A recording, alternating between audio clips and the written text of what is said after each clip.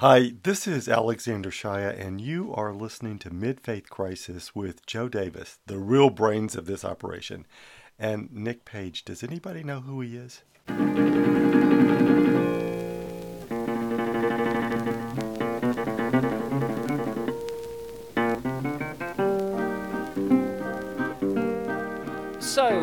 Welcome to Mid-Faith Crisis, episode 39, and I'd like to start by saying I cannot believe you persuaded or paid our guest to say that.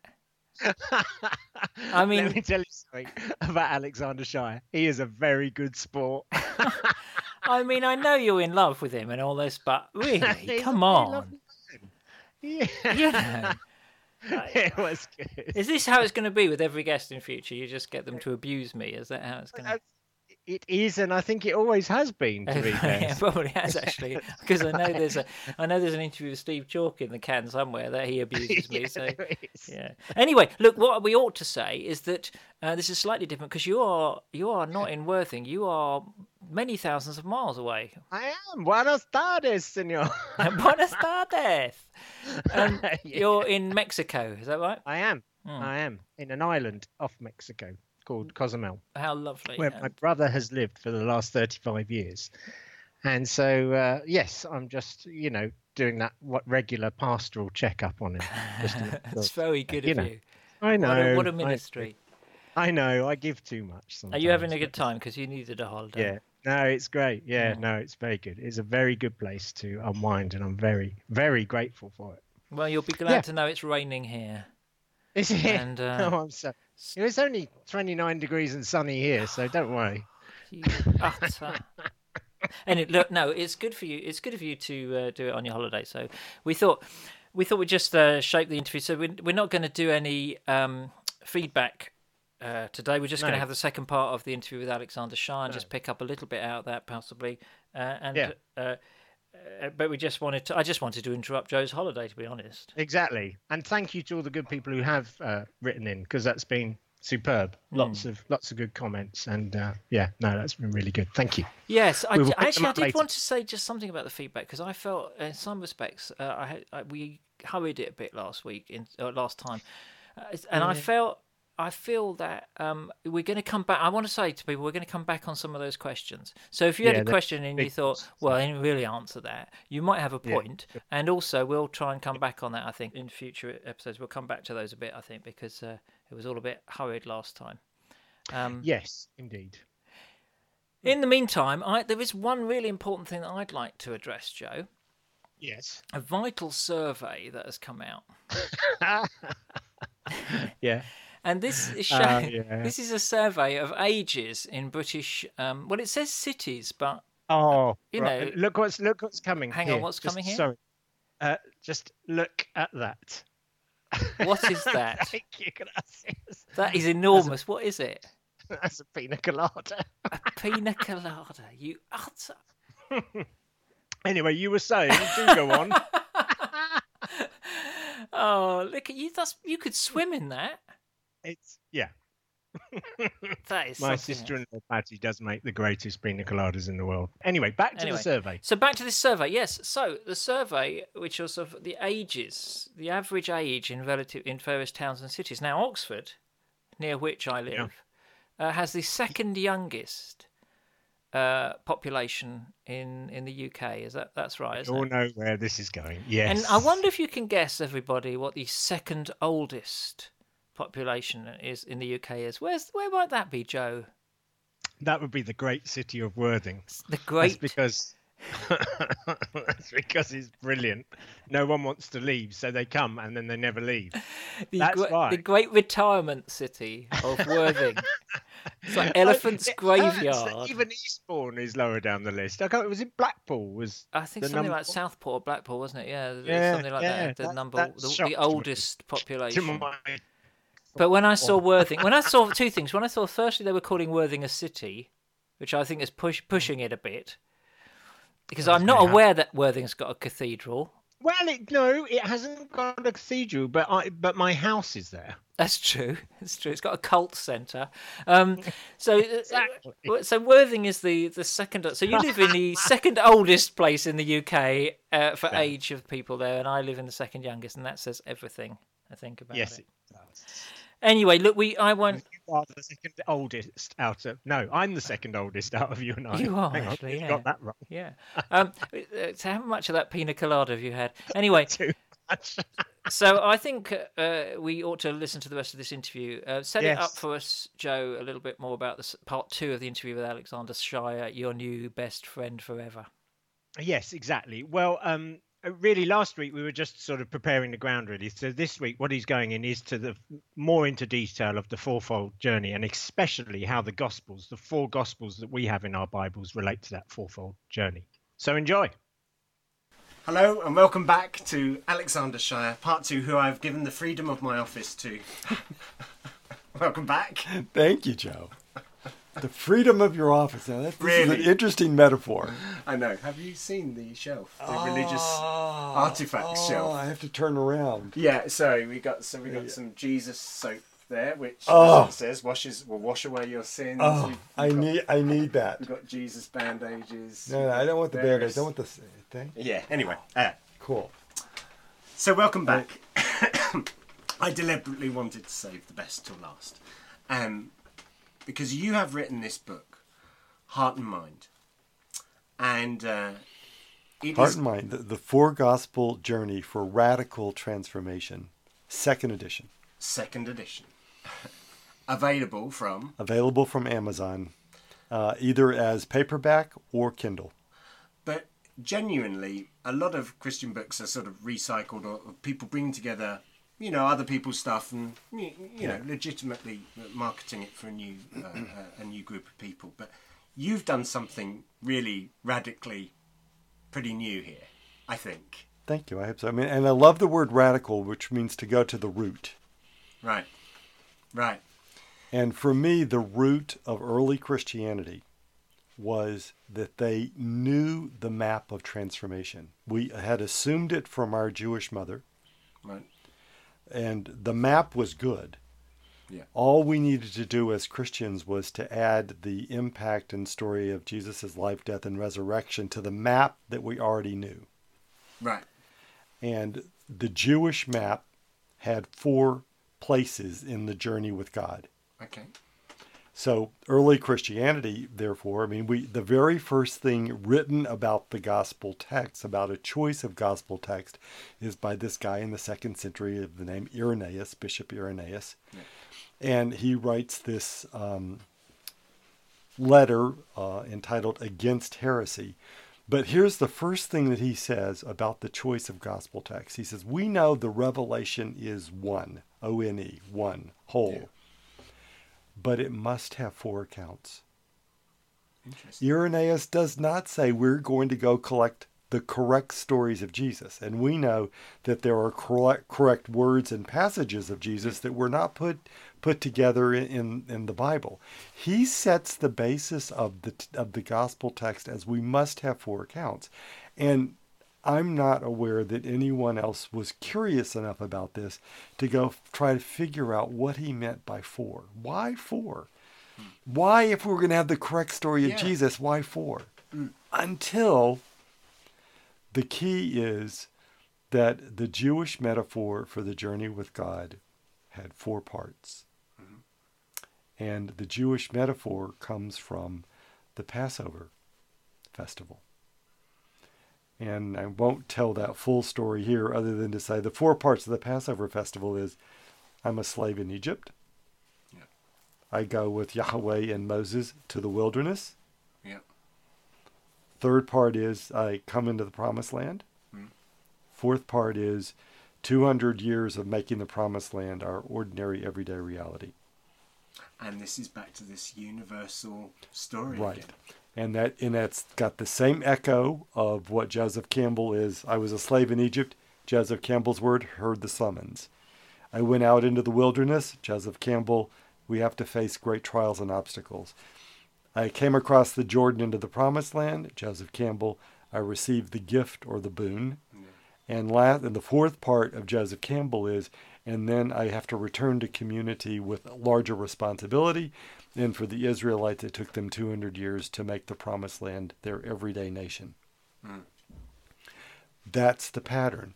And it's a cyclical pattern, and you're in all four places at once, which is the annoying part of life. Yeah. So it's not... Can't it be a bit more linear? Yeah. I mean, it's like your love life may be in one, and your professional life in another, and your life with your kids in a third one, etc. Yeah. So, but there it is. And early Christendom did this forness, and I don't want to get into discussions of Trinity, and I'm not trying to... I mean, Trinity is a very holy piece of this, but their metaphor for the journey was four. Right.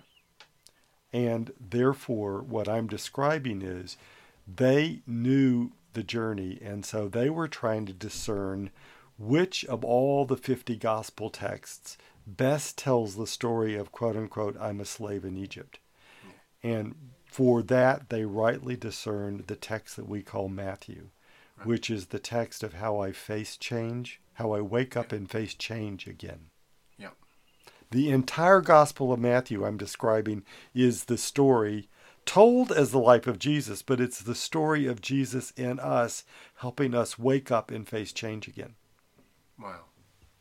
The second text that they were looking for was the text of being in the wilderness likened to death. And for that piece of the journey, they chose the text of Mark. How I face moments of great suffering.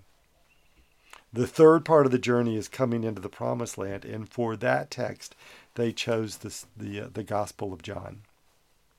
Hearing deeply God's new voice.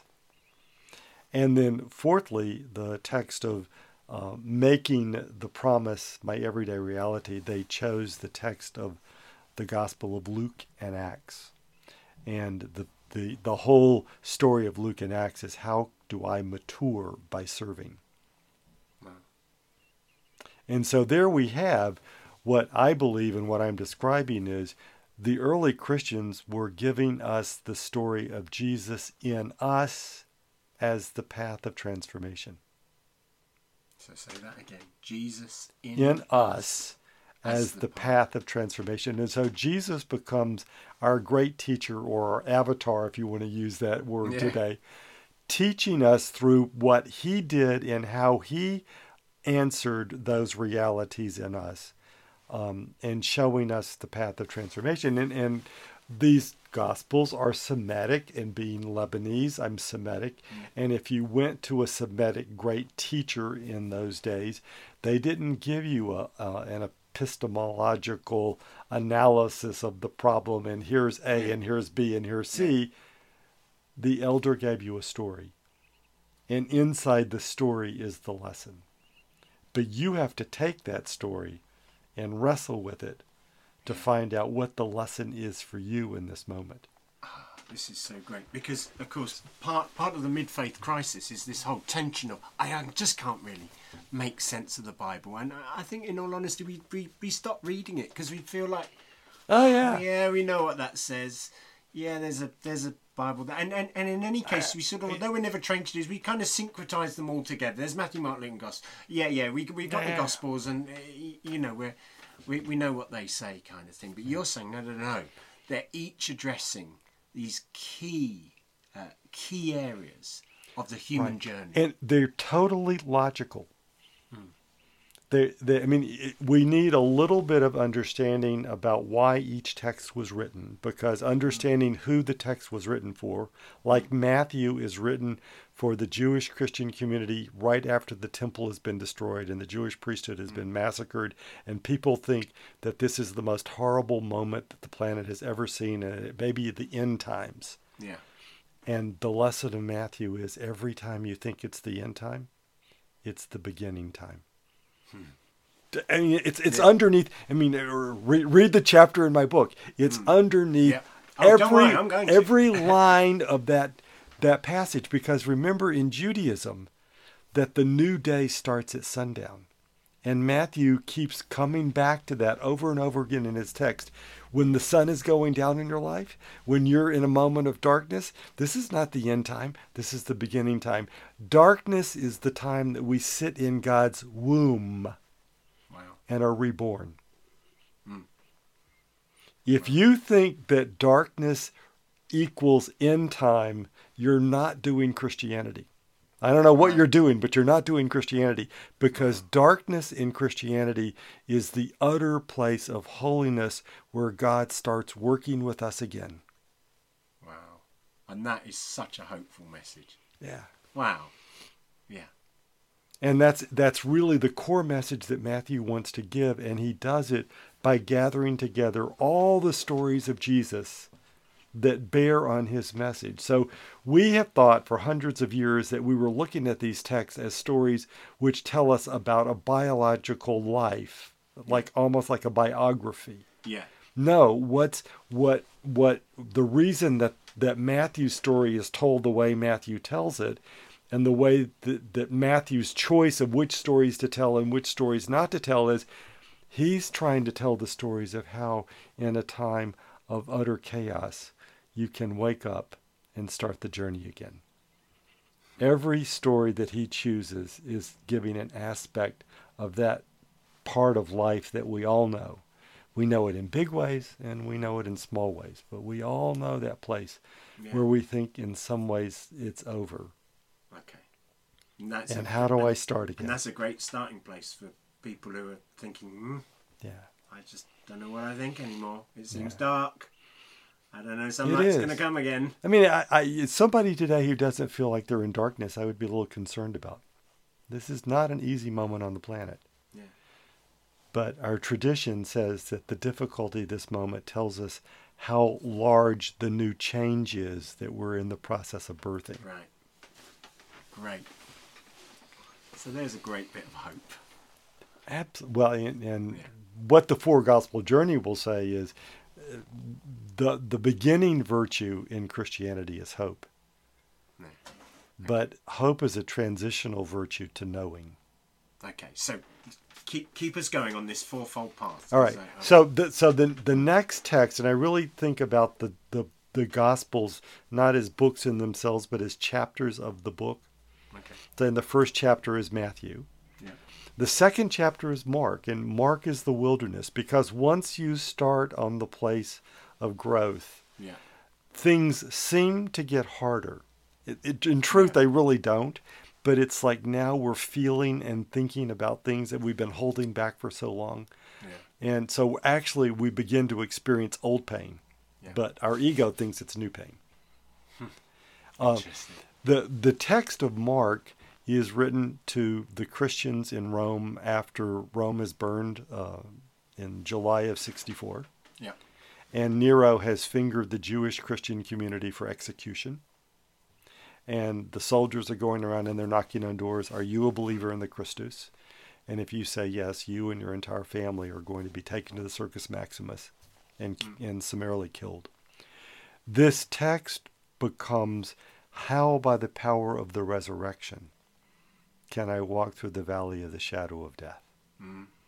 And so in the text of Mark doesn't have any of the flowers and the chocolates and the sweet melodies. Mark is very stark. It's bleak, yeah. But it's the bleakness of someone who doesn't know resurrection. This chapter is about how, if you understand resurrection in your life, present moment resurrection in your life, which means in this moment I can have hope when other people are in despair. In this moment I can grow larger in my heart and in my ability to love, even though I'm in difficult times. That's what resurrection means in Mark. And when you know that reality, then you have a ground to walk on through really, really hard days. Okay. So the third chapter of this one gospel is John. And now hang on, now that's controversial, isn't it? Well, it's we don't understand the ancient sequence of reading the Gospels because we're looking at the sequence that we have in the Bible. Yeah. And but the ancient sequence is this third place is John. It's the gift. It's receiving the gift. It's receiving the boon.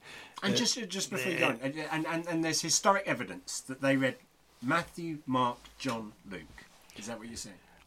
That was the sequence that they read in their personal life, and they understood that John is the third part.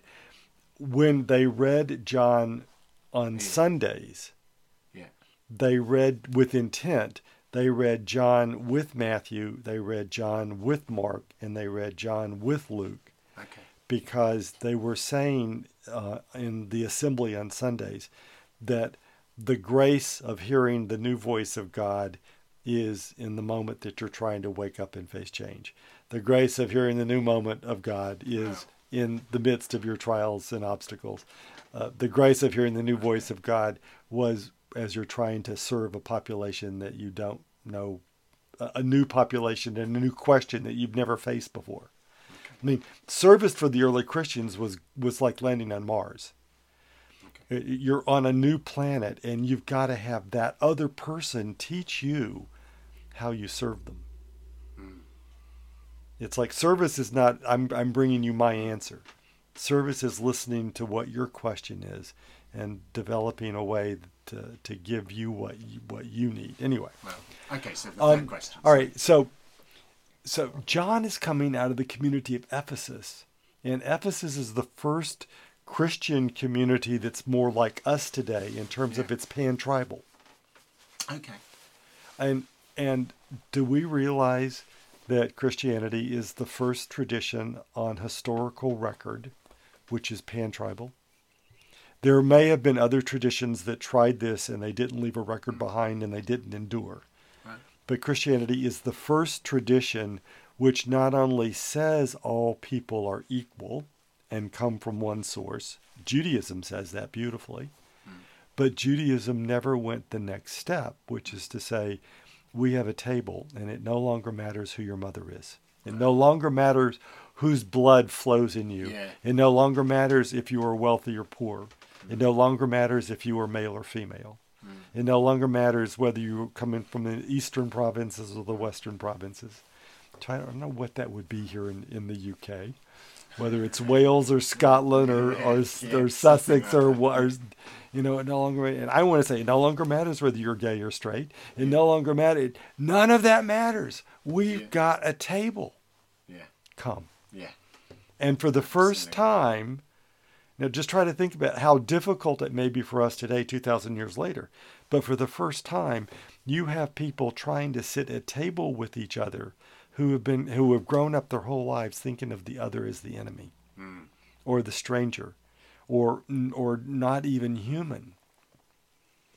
And so the text of John is a text about the diversity of the world is not to be resolved. The diversity of the world is the jewel and the diadem of our tradition. We welcome such folly. Yeah. Really, it's this radical folly that we would welcome diversity. And John's text is about, Christianity is not about uniformity. John's text is about the diadem, the bouquet of diversity that we bend together for harmony. Yeah, wow. That diversity is our strength. And that underlies each gospel story. That underlines the entirety of John's text. The making of harmony from diversity. Yeah. And so then finally we come to the fourth part of the great story, which is I have to return to community with larger responsibility. And the early Christians discern the text of Luke Acts for this fourth part. And what's going on in Luke Acts is we believe that this text is actually composed in Antioch, but it's a book that's being taken to all the emerging Christian communities late first century, because at this point, late first century, we have been made outlaws before the emperor. And the reason that we've been made outlaws is not because of the name of Jesus. No disrespect, but the emperor just had one concern. Are you going to keep the good order of my empire? And what we were doing was not keeping the good order of the empire. We were saying, If you have wealth, you have a responsibility to the poor. It's not a Roman value that the emperor wanted. We were saying if you were a woman, you have dignity and stature. That was not part of the Roman Empire. If you were a slave, you're human. Yeah. That was not part of the Roman Empire. If you are from the eastern provinces or the western provinces, come together, brother and sister. Rome wanted the provinces fighting with each other because it kept the army at bay. He would much prefer to have them squabbling with each other than uniting against him. Yeah. So for all of these reasons of justice making that we were doing, we became outlaws, and then we became liable for execution. And then the entire text of Luke is how we will serve in the name of love. And yes, we will speak truth to power. But there's a second half of that which a lot of us struggle with. We will speak truth to power in love. No matter that you want to kill us, we will not demonize you. Wow. We will fight your values, but we will not fight your body. And this is why early Christians could not be part of the army, and that we willingly agreed to have recriminations against us.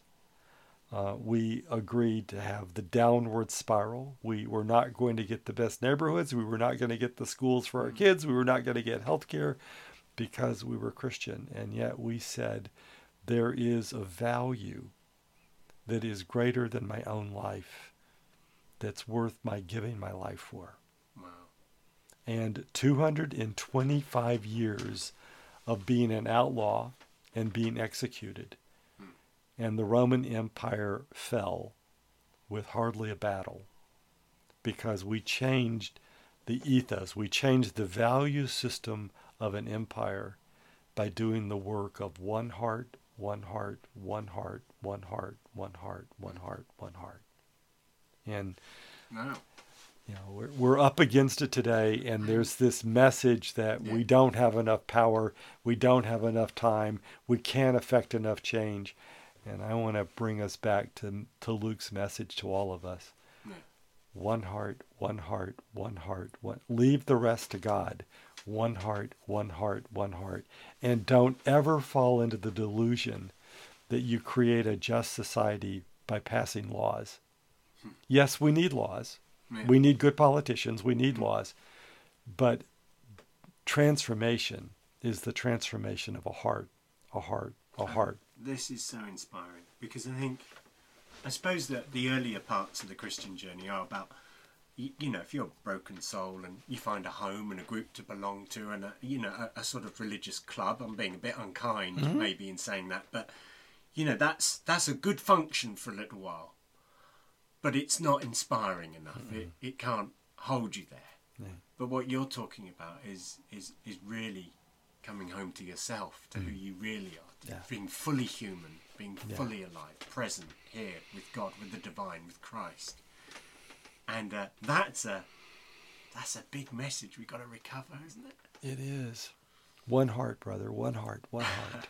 Now look, that's all. That's my work is about going around the world. You have whetted our appetite. How do we get hold of what's Quadratus? What's that organisation all about? Okay, this is my name for the 4-path journey. Okay. Of which the book Heart and Mind is telling the journey as we see it as Christians in the 4 Gospels. Yeah. But go to my website and it's just think Quad, Quad, Quad for 4, Ra, R-A, T-O-S, quadratos.com. I think also if you typed in Google, and I think if you put in Alexander in 4 Gospels, you would get me. Yeah. Wow. But we have this beautiful new website that we're rolling out this week. Yeah. And with all this visual imagery of the 4 paths. So we can order the book there, or we can order it off Amazon. You can order it. There's a link on my website But we can also go directly to Amazon. Great. Worldwide, English, worldwide, Amazon, Kindle or paperback. But here's another thing for our listeners, and many of them, are sort of wondering what to do in groups and how could they. There's such a thing as quadratus groups. There are kind of small groups. Say a little bit about that and what's available and how that works. Well, one of the things that, there's so much good material out there, but what's unique or what the perspective is that this material has to offer is the map. Who of us go on a journey without having the map? And so we developed, we're calling the guides along with the Heart and Mind book, that it's not a book study. It's about taking the material of the book and helping you experience the map, the journey inside yourself. And the guides are available on the Quadratus website for purchase and for download. They come back to you as PDFs. Yeah, terrific. My hope is that 2 people or 6 people, or maybe even as much as 10 or 12 people will come together. This is not, small groups, small house churches. Oh, this is what's going on around the world. Wherever I go, literally around the world, after I give these big talks, people come up to me and they go, well, would you come to my house on Monday night? Would you come to my house on Thursday night? I did exactly that too. And there are house churches. This is the biggest thing going on in Christianity that nobody's talking about. Why is that? House churches everywhere. Why is no one talking about it? I don't know what it is. I think people feel somehow, I don't know whether it's shameful or a little unsure of themselves. I think so. But it is this powerful, fresh movement that's bringing a tremendous amount of revitalization back. I think it's true because, I always joke about it's a cult and everything, but in truth, I don't know how to describe it. And maybe I'm a bit apologetic sometimes because we can't really call ourselves a church. We don't have a building. We meet in my dining room, for goodness sake, but it's a thing. It is a thing. And you're saying it's a thing all over the world. It is. Yeah. And part of my reason, there's a lot of good material out there for small gatherings. What this material adds is it gives people a sense of the journey. And I really want people to know. I want people to know that when they come into a dark time, it's the beginning of the journey. It's not the end.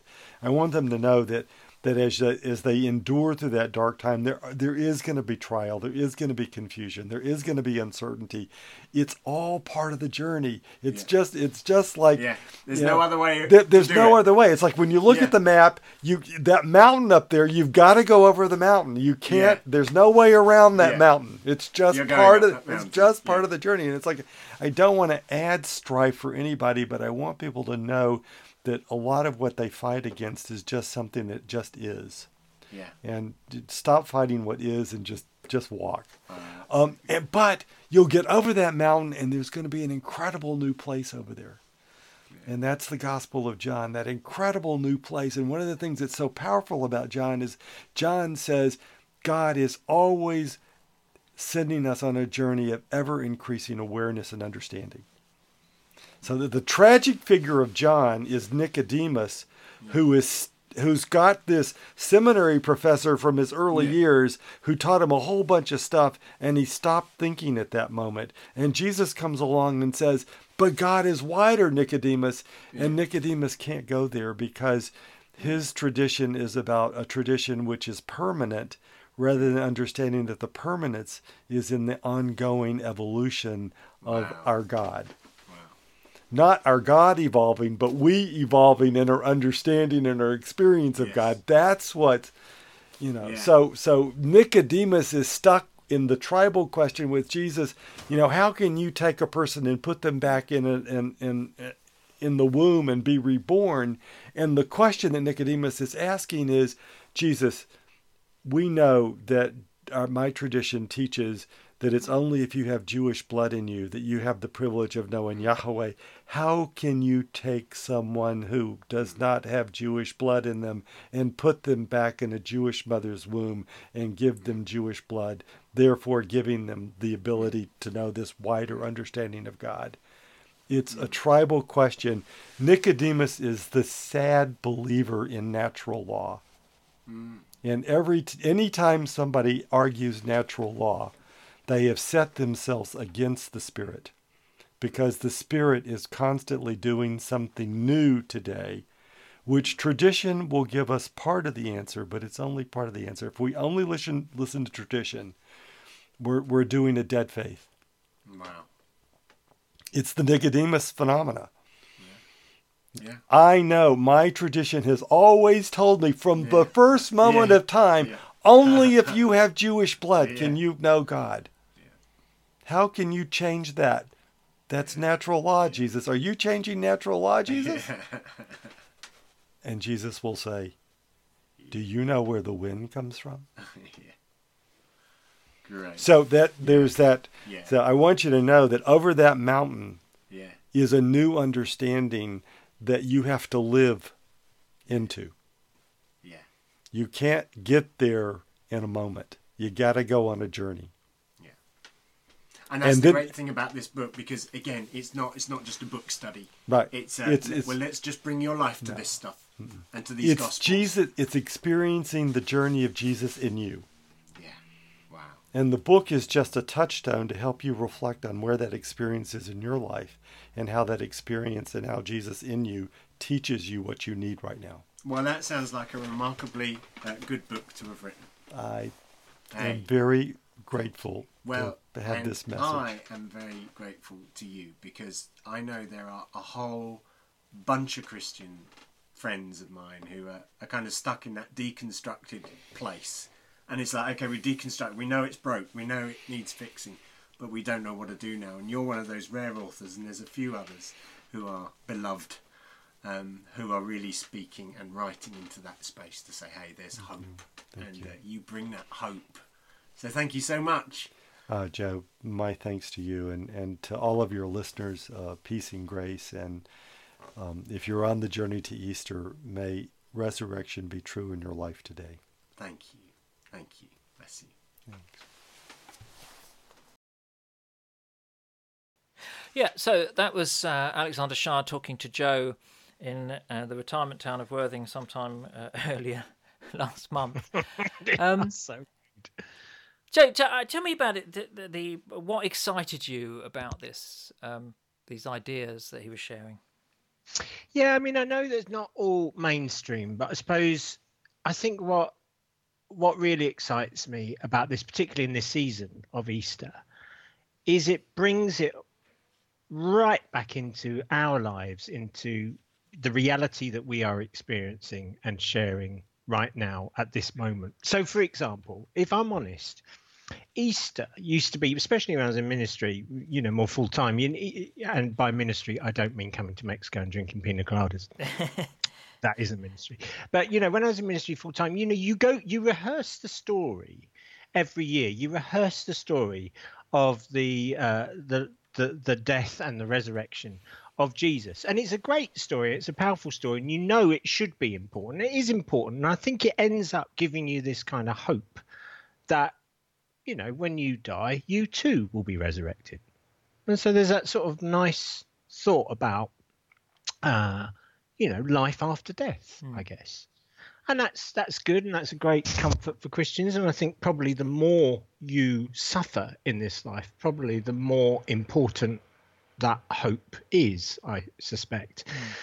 But what looking at the Easter story and this fourfold journey does is it and viewing I suppose the story of Jesus in us, is it saying, no, this Easter story isn't just a nice story about how we are resurrected after we die. This is the actual story of our lives and the death and resurrection that's going on in our lives right now today in these areas. So I think that's what particularly excited me about some of the stuff that he was saying, that it's for here, it's for now, it's the journey of your life. There's death, there's resurrection going on in our lives, in the cosmos. I mean, I think about the death and resurrection going on in the universe because I like the stars and I like quasars and I like the, black holes and all that stuff, and stars exploding and stars collapsing and all that kind of stuff. And there's at a sort of quantum level, or a cellular level, there's there's stuff in my body dying, and yet there's new stuff happening.